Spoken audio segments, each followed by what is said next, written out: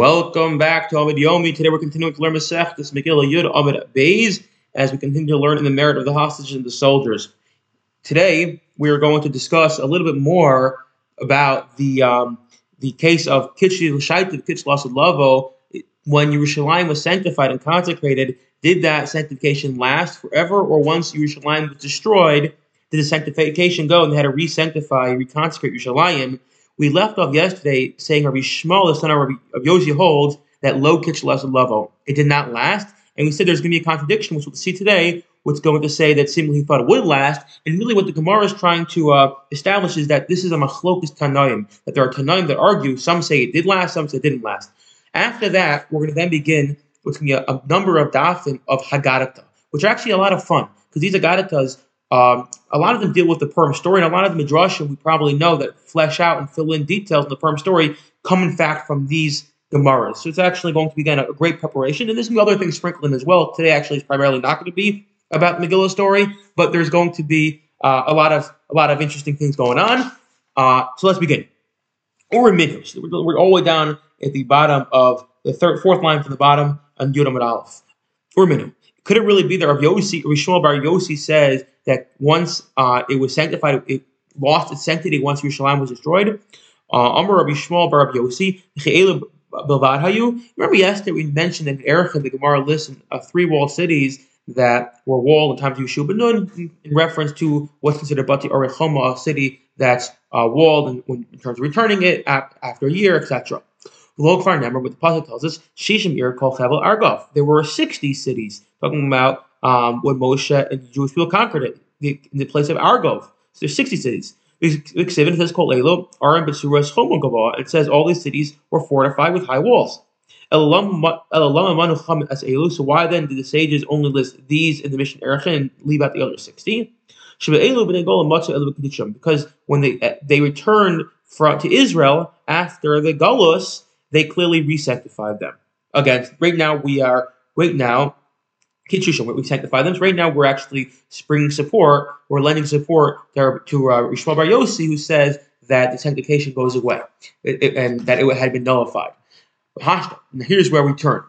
Really? Now, upon their return, they sanctified it? But they said in the Brisa, there was no need to sanctify them. We said at the end of the Brisa that there was no need to sanctify them because the initial sanctification didn't cease. Rather, it says they found these cities and they then said, these following cities we found, there's no need to sanctify them because they always had the sanctity. They didn't lose their sanctity. Not only these,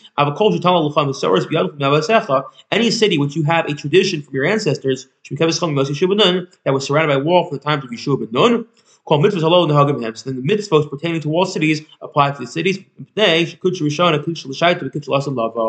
the initial sanctification lasts from now and forevermore. So now what we did was we have one brisa where we have Rabbi Shmuel bar Rabbi Yossi saying that the sanctification is nullified, and this brisa is saying actually, from the fact we're listing these cities, is because we're trying to say the precise opposite. These cities don't need to be re-sanctified, and not only that, these cities not to be re-sanctified, but really any city which you have a tradition was surrounded doesn't need to be sanctified because the sanctification lasts. So now we have a problem. Kush to Shmuel to Shmuel. We have a problem with Shmuel bar Rabbi Yossi under Shmuel bar Rabbi Yossi. They contradict each other. Says the Gemara, no, Trey Tanali with Shmuel bar Yossi. Either we have two Tanaim who argued what was Shmuel bar Yossi's opinion, meaning sometimes you don't know, he was much earlier, and two Tanaim are saying one said he said this, one said he said that. Alternatively, you say Har Elazar bar Yossi Amra. It wasn't Rabbi Shmuel bar Yossi, rather it was Rabbi Elazar bar Yossi, and the mistake was in the quotation who we're quoting from. The Tanya, in fact, we have a brisa which supports this. Rabbi Elazar bar Yossi Omer, Rabbi Elazar, son of Rabbi Yossi says Asher lo choma. It says that has not a wall. This pasuk, what's it referring to? That has not a wall. Says the brisa. Even though it does not have a wall now, but it previously had a wall, that is enough to say that the initial sanctification lasts and it did not go away. Okay, so what we prove now is that there's actually a machlokas tanaim about this, and we're going to leave it at that. Let's begin some wonderful Haggadah. Or and it was the days Nachashverosh, Amol Rabbi Levi, Rabbi Yochanan. So Rabbi Levi or Rabbi Yochanan, depending on who said, Dovers and Masoras B'Yadeinu V'Anshi Knesset Gadol. Tradition from the great members of the Great Assembly, the men of the Great Assembly. Kol Mokshar Vayihi Eino Ela Lashon Sar. Anytime it says Vayihi, it's an illusion, or we're intimating that there is pain going on. It's a painful narrative. Things aren't going so well. As we know, Haman was around. It says at the beginning of Shoftim, and it was in the days of the judges. Hayarov, there was a famine. That's we know. That's the context. And it was when men began to increase upon the earth. And the context is, God saw the wickedness of man. Furthermore, it was when they journeyed from the east, where we learned Havi Nivna Lanu Ir. It said, "Let us build a city." Okay, and this was a city of idolaters. This is in Bereshis. Okay, but he made Amraphel, his days are Amraphel, and it says this is going to again. It's also Bereshis. This is talking about the wars. Also, Milchama, they waged a war. But he made Yericho. When Joshua got to Yericho, with a sword drawn in his hands. You see again, it's a time of war. Hashem es Yeshua, and God was with Yeshua. By Moab and Israel, the Jewish people transgressed. There was a certain man from Ramasayim, and the next verse is yes, Chana Ohev by Hashem Sagarachma. And Chana was love, but Hashem closed her womb. Again, things aren't so good. He Kasher Zaken, Shmuel was old, and of his kids did not follow his ways. So he David called her off masculine, and it was when David succeeded in all his ways. And it says Yeshua, Eina is David, and Shaul I David. Bikish Yasha Mel, based on was when David sat in his house, and it says Rak Ata Lo Tivne Bayis, you should not build your house. God said to him, you're not building a temple. Again, what we've proven here is numerous times throughout Tanakh, where it says Vayihi, and it's followed or qualified, or the context is times that are painful. The Gemara is not going to say, is that really true? It says it was on the 8th day. It was on the 8th day. This is talking about on the day that they were dedicating the temple, the base of Megillah, the Mishkan. Tanya, it says, on that day there was great gladness and happiness before Hashem. Because the Yom Sheniver as if they created the day that God created heaven and earth, because we created His mini home or His home in this world. Furthermore, it says it was on that 8th day. It was written elsewhere, and it was evening and it was morning one day. Again, this proved the fact from the word Vayihi that the same way God rejoiced when He built the heavens and earth, and way back in the beginning of the Torah, rejoiced when they dedicated the temple. So that doesn't sound bad. That doesn't sound painful. It actually sounds wonderful. She says, no, Nadav and Avihu died, as we know, on the day the temple was dedicated. They died in that day, and therefore it was tragic. Okay. It was written, and it was on the 480th year. This is talking about when Shlomo goes ahead to start building the temple. It says when Yaakov saw Rachel, he fell in love with her. It says evening was morning one day. Surely it's happiness. God's building the world. It was the second day of creation. And all the days of creation, it prefaces it with Vayihi. Omer Rav Ashi. Well, actually, it ends it with Vayihi. So what we see here is Vayihi could be good, it could be bad. Omer Rav Ashi called Vayihi Ika Hafli Vehika Hafli. So he says no. Sometimes it is good and sometimes it's bad. And Vayihi be made, when it says Vayihi, it was in the days. Then it's talking about a painful narrative. And the 5 times in Tanakh we say Vayihi b'mei, and those are Vayihi b'mei Achashverosh, Vayihi b'mei Shofar Shvatim, Vayihi b'mei Amraphel, Vayihi b'mei Achaz, Vayihi b'mei Yehoyakim. And all these times is Vayihi b'mei, and that means the day it was painful. Okay, once we talked about Yeshua of Levi, let's discuss some more of Levi. Rabbi Levi. I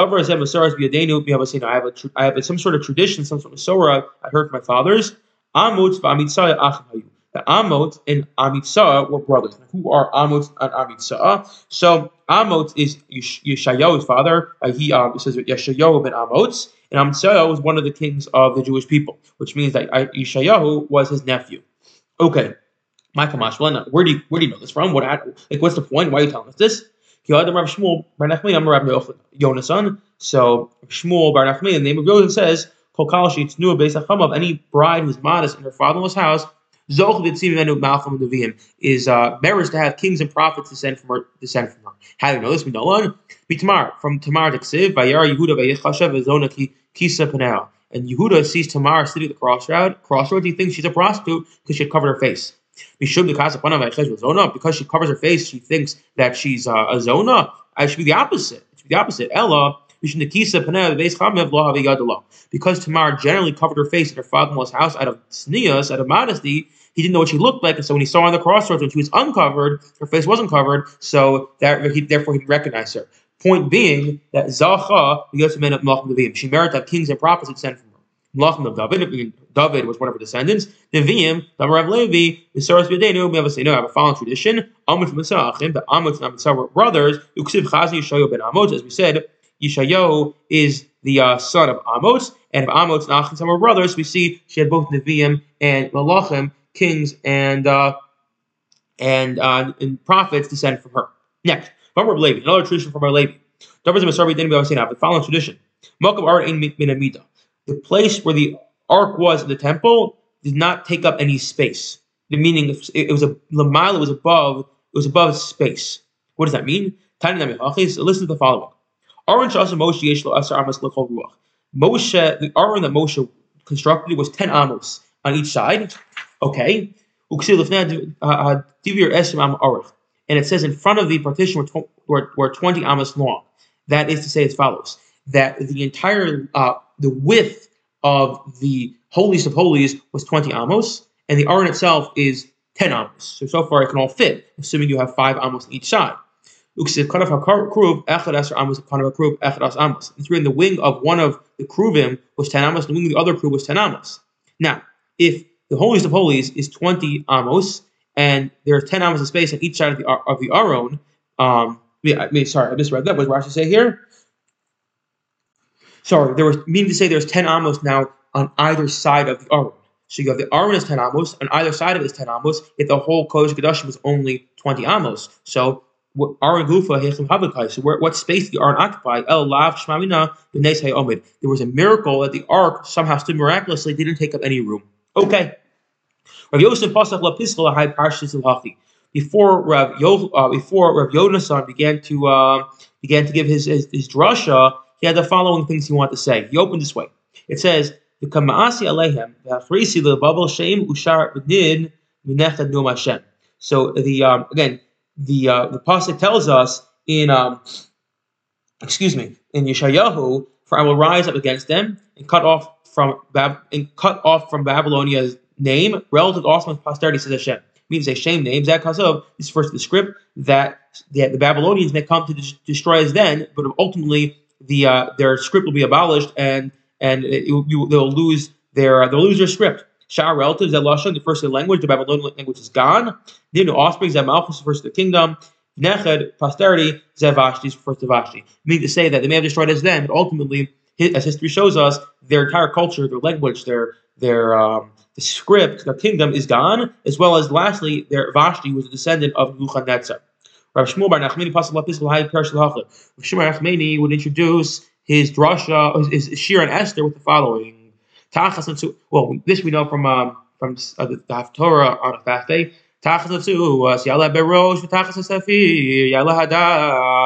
Instead of a thorn, a cypress shall rise. Instead of a nettle, a myrtle shall rise. What is this referring to? Tachas and the Tzuotz. This refers to Tachas Haman Harash Atma Avodah Zarah. This refers to Haman, who made himself into an object of Avodah Zarah, someone who's worshipped, and thorns symbolize Avodah Zarah. How do we know that? The Ksiv, Ubechol HaNetzu and Bechol HaNahalalim. Upon all the thorns and upon all the branches, and somehow, unclear how, that refers to Avodah Zarah, the thorns are Avodah Zarah. Because the Gemara is assuming thorns are Avodah Zarah, kind of unclear how, even though he quotes a pasuk, no one seems to really know. Okay, Yalav Rosh, a cypress shall rise. Then Mordechai Shnikar Rosh Lakol Abasamim. A, because Mordechai is considered the finest of all spices. Shnemar Ata Kafach Abasamim Rosh Mardurar. You shall take for you the finest spices, pure myrrh, which are mar dechay, and myrrh in Aramaic is mordechai. So we see that he's considered myrrh. Tachas hafid, instead of a nettle, Tachas Vashti, Harsha Bas B'no Nebuchadnezzar Harsha. Said the wicked Vashti, who's a granddaughter of Nebuchadnezzar, Shesaraf Refidos Beit Hashem, who burnt the resting place of God, Ksiv Rifisa Zahav, his resting place was gold. Yal Hadas, a myrtle shall rise. Esther Tzaddikish Nikras Hadas. This refers to Esther, the Tzaddikish, who's called Hadassah. How do we know that? Omon as Hadassah. And it says that he, referring to Esther, brought up Hadassah. Hashem l'shem, and it should be for Hashem a name. So make a Megillah. This refers to Megillah. Los olam lo yikares, for an everlasting sign that it shall never be cut off. Elim Purim. This refers to days of Purim, that the Megillah and the Purim shall never go away. They will always be here. Excellent. Moving on. Rishua ben Levi introduced the following. His drasha shir with the following. It should come to pass that Hashem has rejoiced over you to do you good, so he'll rejoice to harm you. What does that mean? He'll rejoice to harm you.